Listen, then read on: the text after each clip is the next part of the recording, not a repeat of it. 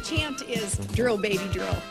He had such enormous fun that he called for another elephant to come. It's just awfully good that someone with the temperament of Donald Trump is not in charge of the law in our country. Because you'd be in jail. Secretary Clinton. Two elephants were out at play upon a spider's web one day. They had such enormous fun that they called for everyone to come. I say, America, stay out the bushes. Stay out the bushes.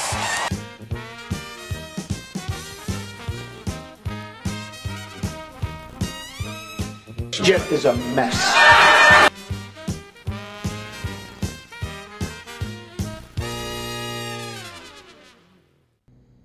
Welcome to an August 16th episode edition show of The Elephants in the Room. Welcome, listener. Emphasis on the singular. Listeners. I'm going to start off with my little PSA. Please do.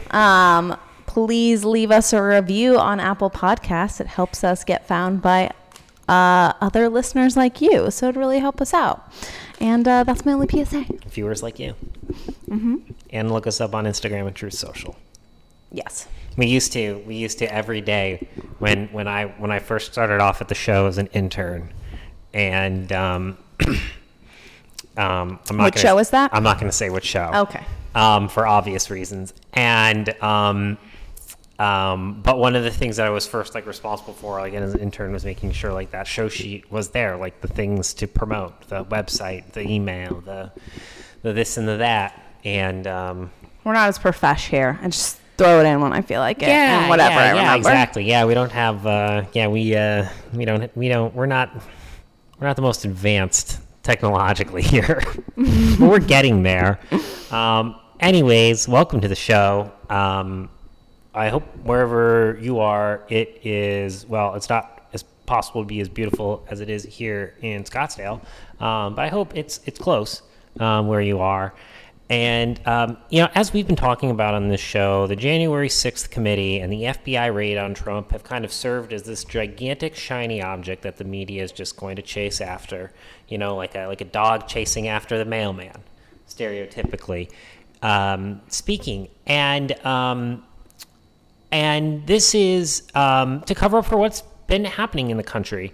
And, the other thing that the media loves to do, other than just highlight this stuff, is highlighting how it fractures the GOP internally.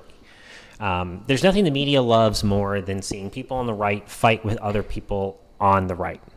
Never waste a good crisis. Yeah, right. They always try to get us all whipped up against one another, rather than us focusing our energy on the policies the left is trying to implement, like this, like the Inflation Act that will not reduce that will not do anything to inflation, the IRS Agent Act, the Audit the Middle Class Act, which is what it is. And it wants us to distract us from this and fight on and focus on the raid, focus on January 6th. And, because we are, naturally passionate people, when we get riled up, that just leads us to get distracted from this overarching goal. And I've been reminded of it over the past couple of days because you can see online, and even when you speak with people, you can kind of get naturally, and politics comes up, and if you're of our mind, generally, there's always going to be, you think Trump's going to run again? What about DeSantis? What about, Kristi Noem? What about the lady in South Carolina, Nikki Haley? The other one in South Carolina, Tim Scott, Senator Scott. It's this and that, and it's all this intrigue about an election when we haven't even had the 2022 midterms yet. Number one. Always jumping ahead. Right, number one. And number two, I kept seeing this stuff, DeSantis is polling ahead in 2024 in Florida and this and that. And it's like, how this is absolutely, why does anyone need this information? It only serves to get people mad at each other online and start debating all of these different things that we don't need to spend our energy doing. And I got to ask you, 2016 primary, beginning of the summer, Yep.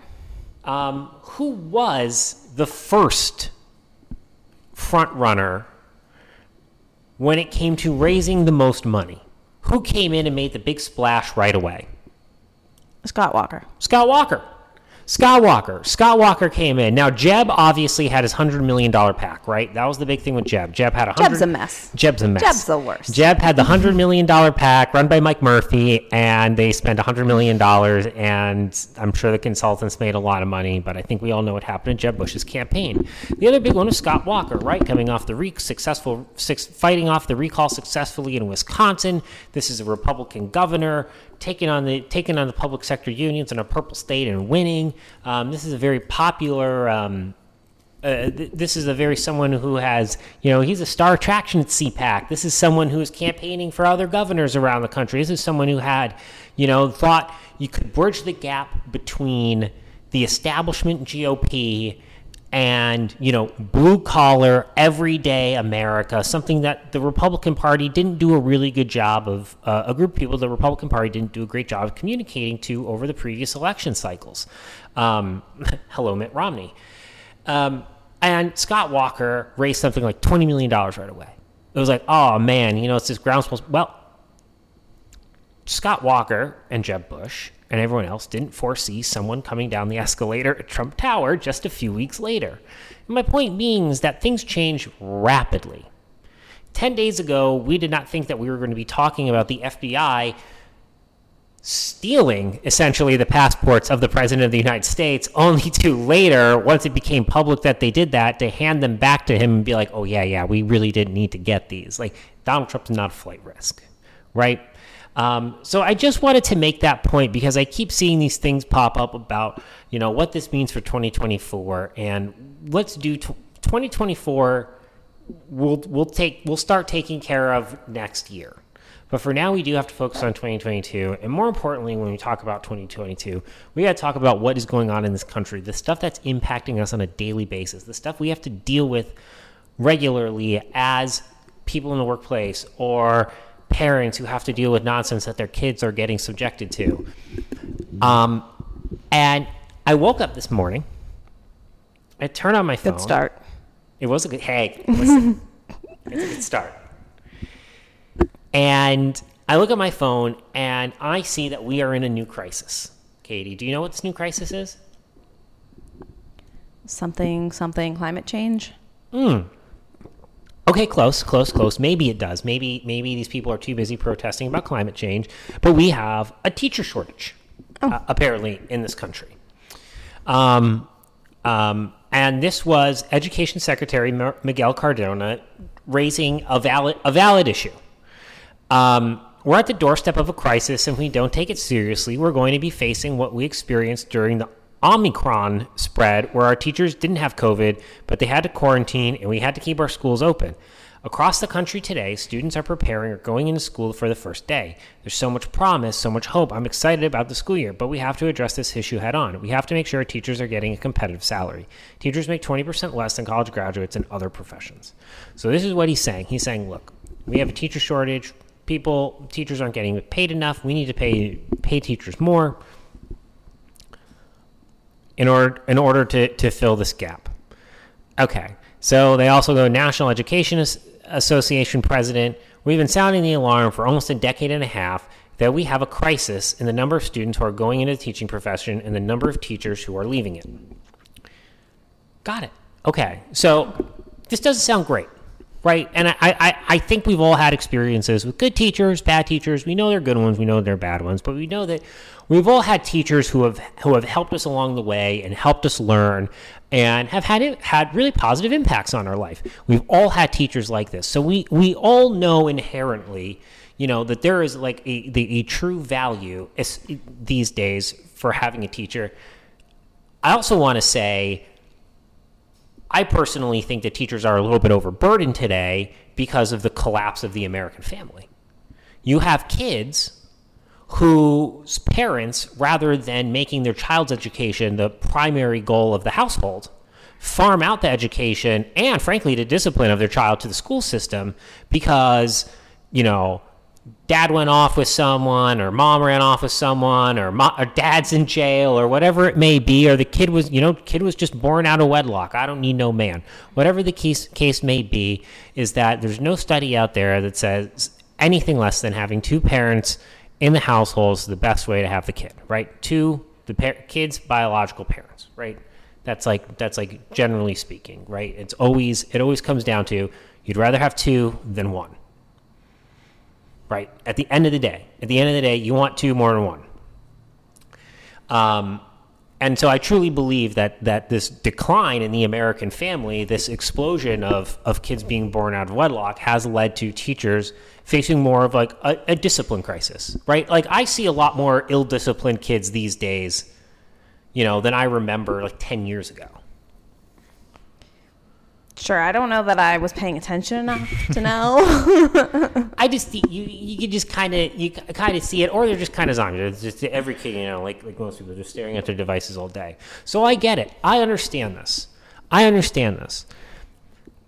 So, what are school districts doing about it? You would think school districts want to make sure that they're fostering an environment to make sure that teachers know that they are going to be supported, right?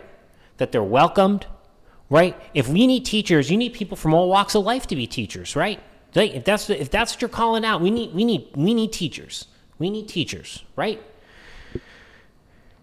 A new contract between the Minneapolis Public Schools and the local teachers union mandates white teachers must be fired first when any kind of staff downsizing is initiated. Oh, good. Starting with the spring 2023 budget tie-out cycle, if accessing a teacher who is a member of a population underrepresented among licensed teachers in the site, the district shall access the next least senior teacher who is not a member of an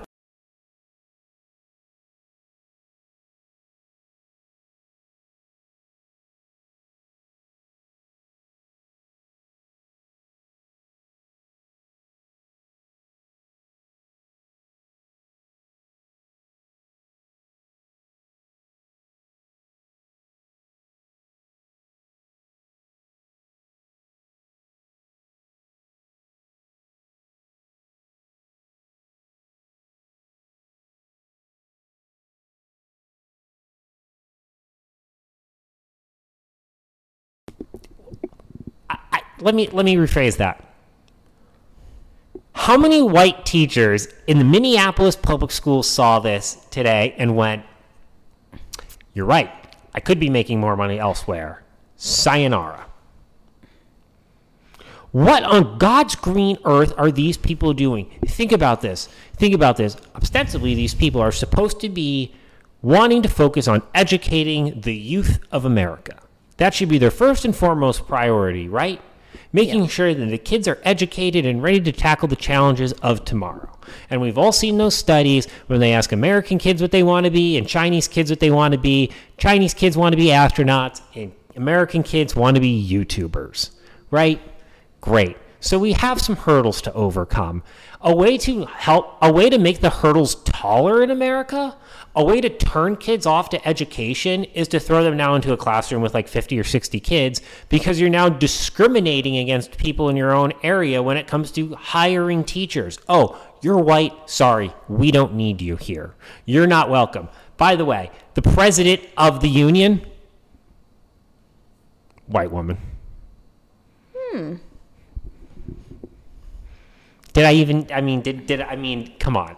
This is the work of a nutbag. A little bit of guilt there. So then she's out first. She should be fired immediately. Right? How has she not voluntarily stepped down? It's frankly racist that she hasn't. She's got to go. Gotta go.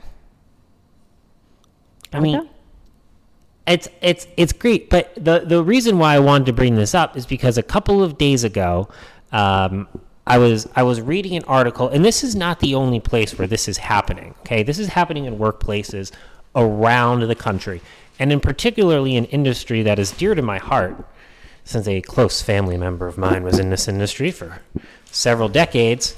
The headline was this: "Woke airline policies threaten safety, say pilots and staff."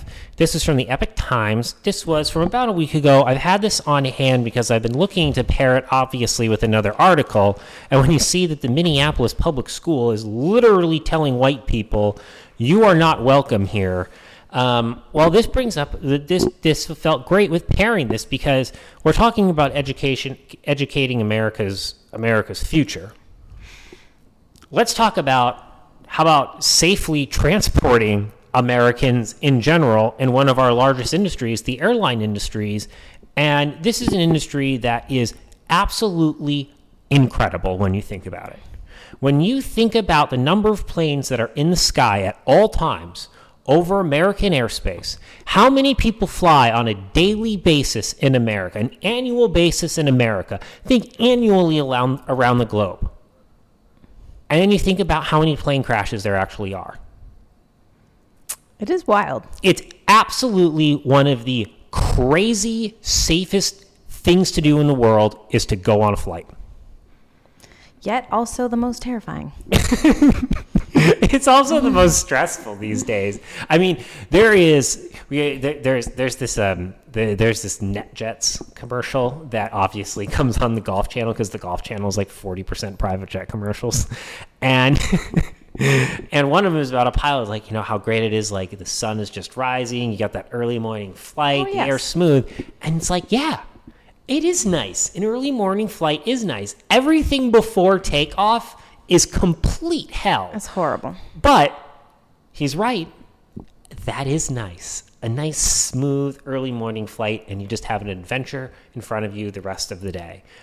It is. But I wanted to get to this because the first and foremost, everyone involved with an airline, their number one goal is your safety.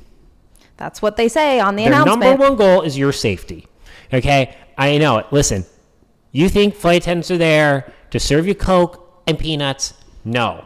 They are there when you are losing your mind because something may be happening. They're there to keep you cool and make sure you survive to the best of their abilities, whatever may happen. That is their job. That is the pilot's job. Their job is to make sure that they get you to point A, point B intact, right? That is it. Anything else, you are on your own. I truly believe this. I do not understand why people think that they should get a 3-course meal on every single stinking puddle jumper that they fly on. Like, I got a 45-minute flight. Where's my cheeseburger? You used to have a lot of amenities. Flying back in the day, man, that's how you date yourself. I remember when they used to serve food on flights. Yeah, all the amenities. But now you're lucky to not have a crazy person yell, so your flight has to get diverted. Definitely not speaking from personal experience. In a letter to members last month, the Southwest Airlines Pilot Association pointed out that for the first time in the company's 51-year history, a non-pilot is in charge of hiring pilots. This is an extraordinarily technical and specific job, okay? You want a pilot interviewing another pilot for this job, period, end of sentence. We are a single step away from hiring pilots based mere upon reviews of their resumes, Association President Casey Murray wrote to union members. They don't even make them test drive a plane? When a well-qualified former military pilot applied for a job, Southwest never contacted him for an interview. But the applicant learned that a woman was hired as a pilot despite having half as much experience in the airline industry. The man had experience as a captain, while the woman had only been a first officer, who sits next to the captain in a cockpit. I don't know why you're telling me this. Now I'm not going to get on a plane. Well, that's the point. That's the point of this, is that it's teachers union doing teachers union things. But this is an actual serious situation that's going on in this country where companies are prioritizing what their DEI numbers, their diversity and inclusion numbers look like, rather than actual job performance. And we have proof of it here. Prioritizing the hiring of someone less experienced than another pilot. That's when safety is at stake, you go with the better option 10 times out of 10. Second, look at the Minneapolis public schools and what they're doing. Not interested in the best teachers they can find, only interested in the teachers that fit their subjective criteria. And that is, what color skin are you? Think about this. In kindergarten, we learned, it's not about the color of your skin, it's about the content of your character. How many times did we hear that in school, over and over and over again? Well, not anymore, folks. Not anymore. Moving on, just want to hit a couple other quick news items after that. So the latest on the Trump FBI raid is we're still waiting to see more details. Okay. It's a lot of update is there is no update. Yeah, the update is there's a lot of hearsay. Eric Trump says they've obviously got security camera footage. They're going to release that when the time's right. On Thursday, they're trying to get the affidavit. You're telling me the FBI didn't cut off the cameras? Guess not. Well, no, because they said that Trump and his lawyers watched the raid from New York. I mean, I know they watched it, but I'm surprised that they didn't kill the cameras. I am and I'm not. I mean, but I will have to say this. If they killed the cameras, then Trump would be going ballistic. Yeah. It would be like the Nixon tapes. Where's the footage? Where's the 9 hours? Where's the 9 hours? Right? That's what he'd be saying. Oh, no, they would have stepped in it. So anyways, the big thing this week, though, that we do know, this is a factual thing. Well, it's Thursday. Judge Friedman, friend of Jeffrey Epstein, he's reviewing if they're going to unseal the affidavit. There's no way they're going to do it. It's just... They're just giving, basically because it's the president of the United States and the former president of the United States and Department of Justice involved in this, they're going to give him the hearing. But that nothing, I mean, 100% nothing is going to come of that. It would, from what I've read online, it would be like the first time in history. And it's whatever. It is what it is.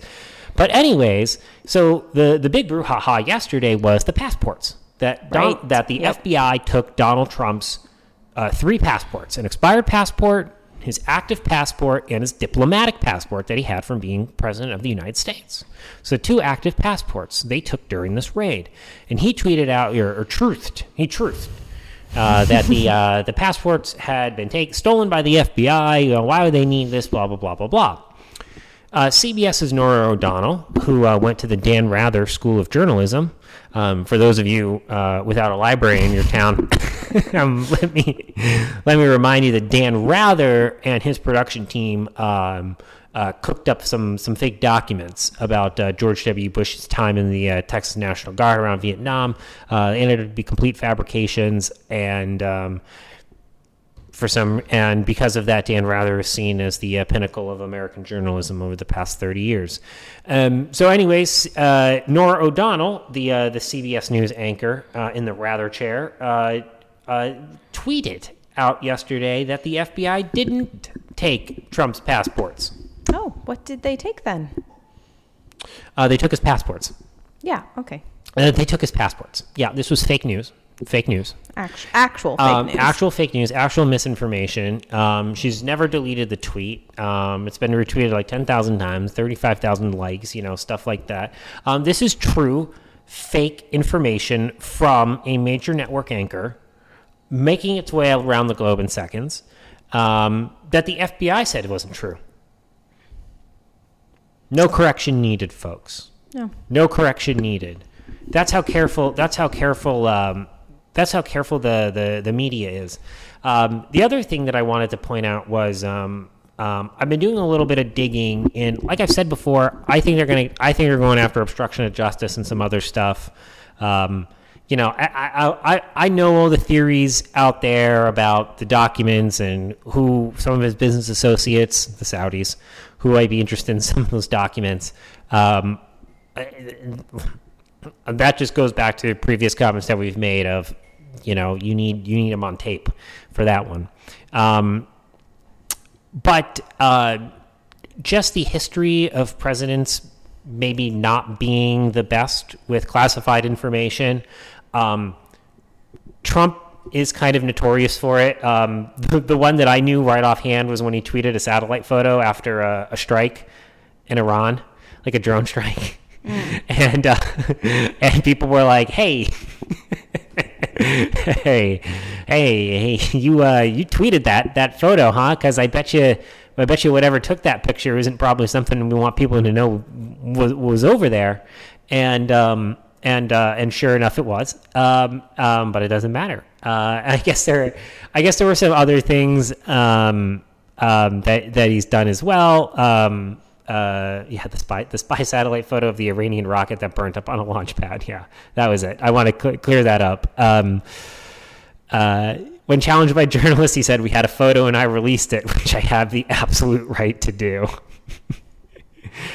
In 2014, though, President Barack Obama appeared to acknowledge the existence of a program of drone strikes in Pakistan that, until he described it in an online video chat, hadn't been explicitly acknowledged by intelligence or defense officials.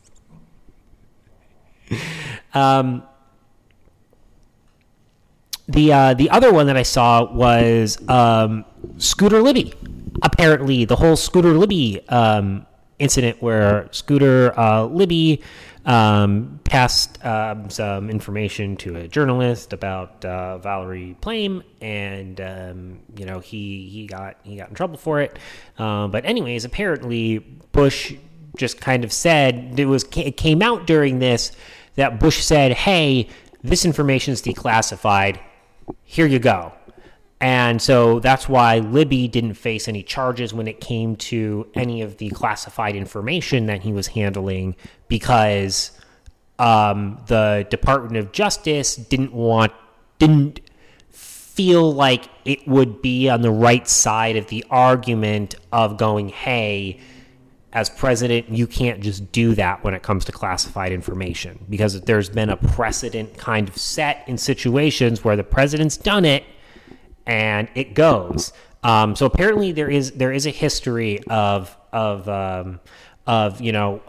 whether, if Trump said, "Hey, this is declassified," and took it out of Mar-a-Lago, there could be some there's going to be some thought about that. But I just wanted to pass that along because that's a little bit more of a factual look at what's going on, and that there's a history of this stuff happening. These presidents, at the end of the day, they're human, right? They're not perfect. They're not right all the time. They're not wrong all the time. They're privy to a lot of information, a lot of sensitive information. Every now and then, it does get out there. Someone will say something, especially these days when there's more ways to get your message out. There's cameras everywhere these days. So I did want to pass that along. The other thing that I saw today that I wanted to get into was what the FBI should be investigating, which is the Biden family's ties to the Chinese Communist Party. This is from the Wall Street Journal today. The United States has identified intensifying technical competition with China as a top national security threat. But a Commerce Department-led process that reviews U.S. tech exports to the country approves almost all requests and has overseen an increase in sales of some particularly important technologies, according to an analysis of trade data. Of the United States' total $125 billion in exports to China in 2024, officials required a license for less than 0.5%, Commerce Department data shows. Of that fraction, the agency approved 94%, or 2,652 applications for technological exports to China. The figures omit applications returned without action, meaning their outcomes were uncertain. The result: the United States continues to send to China an array of semiconductors, aerospace components, artificial intelligence technology, and other items that could be used to advance Beijing's military interest. Why on earth would we be allowing that practice? Now, think about this. Think about this. At the same time, the Biden administration is saying, hey, in order to get an electrical vehicle tax credit, you can't purchase anything that has parts made in China. We're sending those parts over to China, which are immediately make their way into the military. Immediately make their way hands into the Chinese military. China owns everything.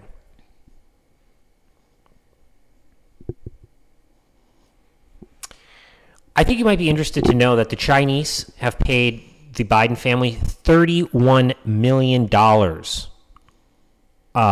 over the past several years in quote unquote business dealings that they were doing.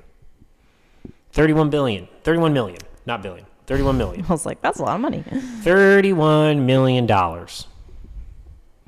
wonder what $31 million buys you. You think they're getting anything in return for $31 million? Yeah, I think they're getting a lot of stuff. When you spend $31 million on something, you probably want a little bit of return. You want to see something for that $31 million, I bet. Probably. Yeah. There's nothing to see here, though. Nothing to see here. There's an actual trail of Chinese Communist Party officials paying the Biden family $31 million.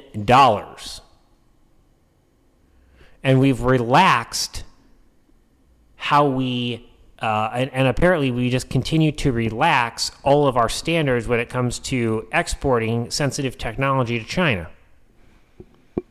Sounds like a nice business to be in. If if if I was the Biden family. Got to finish this up with one story. Oh, by the way, more people want to take vacation than are concerned about COVID. Yay! It took 2 years. It's done. Every now and then I hear stories about like people still wearing masks outside or seeing people wear masks outside. And I'm just like, whoa. It's just mind-boggling. Or still like the parents who don't mask but make their kids mask. That's always great. Nice little child abuse there for you. There's a spaghetti shortage. Oh no, people actually have to eat healthy food. Well, I should. There's a tomato sauce, spaghetti sauce shortage. Oh. Tomatoes. Okay, so wait. Is there a spaghetti sauce shortage or a tomato shortage? It's tomato shortage. So We've this gone is so very far away. You were like Right? spaghetti, nope, sauce, So, nope, tomato. Okay, so I'm we have glad. a tomato so shortage. I am glad I did this to you intentionally, because Did that's you? the headline. The headline is spaghetti sauce under threat. Well, that's because no one eats vegetables. So if they had written tomatoes, no one would have clicked on it. What's a tomato? They should have written ketchup shortage. I mean, that Ketchup really shortage. would have got people going. Yeah, there's a tomato shortage. They're having trouble growing tomatoes in California. Why is that? Water, not enough water. They live next to an ocean. Yeah, but there's restrictions. Do we really need to? Max knows I'm making a Do we joke. need to start Delta smelting the conversation here? So, well, That's all I have I guess today. they'll just have to cook up something else. You I get pesto. I think I might need to run to the grocery store right now and get some ketchup before it all runs out. Oh yeah, that's It's right. really the only tomato-based thing I eat. Do you think this affects tomato paste? Could affect tomato paste. Because I use that a good would assume amount. It's tomato Okay, product. I should go stock up on that and ketchup. Otherwise, I think I'm in the clear. Tomato juice. You, Bloody on the Marys. other hand, eat tomatoes every week, so you might be up a creek. I like tomatoes. I put them in my salad every day. You might need to start growing some tomatoes out back. Well, it's certainly hot enough. Do they grow in the heat? There's got to be some warmth. All right, folks, we got to go to the grocery store apparently. Apparently, stock up on tomatoes. They don't So- go bad. We'll see you on Thursday. I hope so. Yep. If I wake up. See you on Thursday, y'all.